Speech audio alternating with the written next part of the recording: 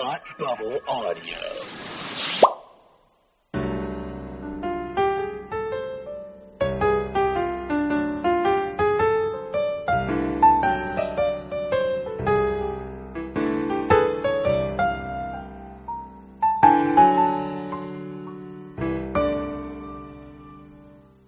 Hi, and welcome to Read Up, the podcast where we talk about books intellectually and stuff. Today's book is The Changeling by Victor LaValle, which is a story about a husband whose wife basically kidnaps their newborn son for suspicious reasons, and it's pretty awesome and pretty harrowing. It's kind of mythical New York, kind of folklorish.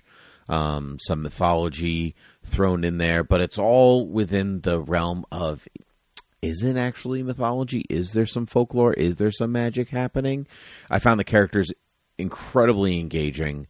There's a love of books. There's of people, of what it means to be a father and a husband. And all of this different stuff. It was one of New York Times best books of the year a couple of years ago, or their top 100. And I kind of picked it up on a whim, and I wanted something a little scary around Halloween.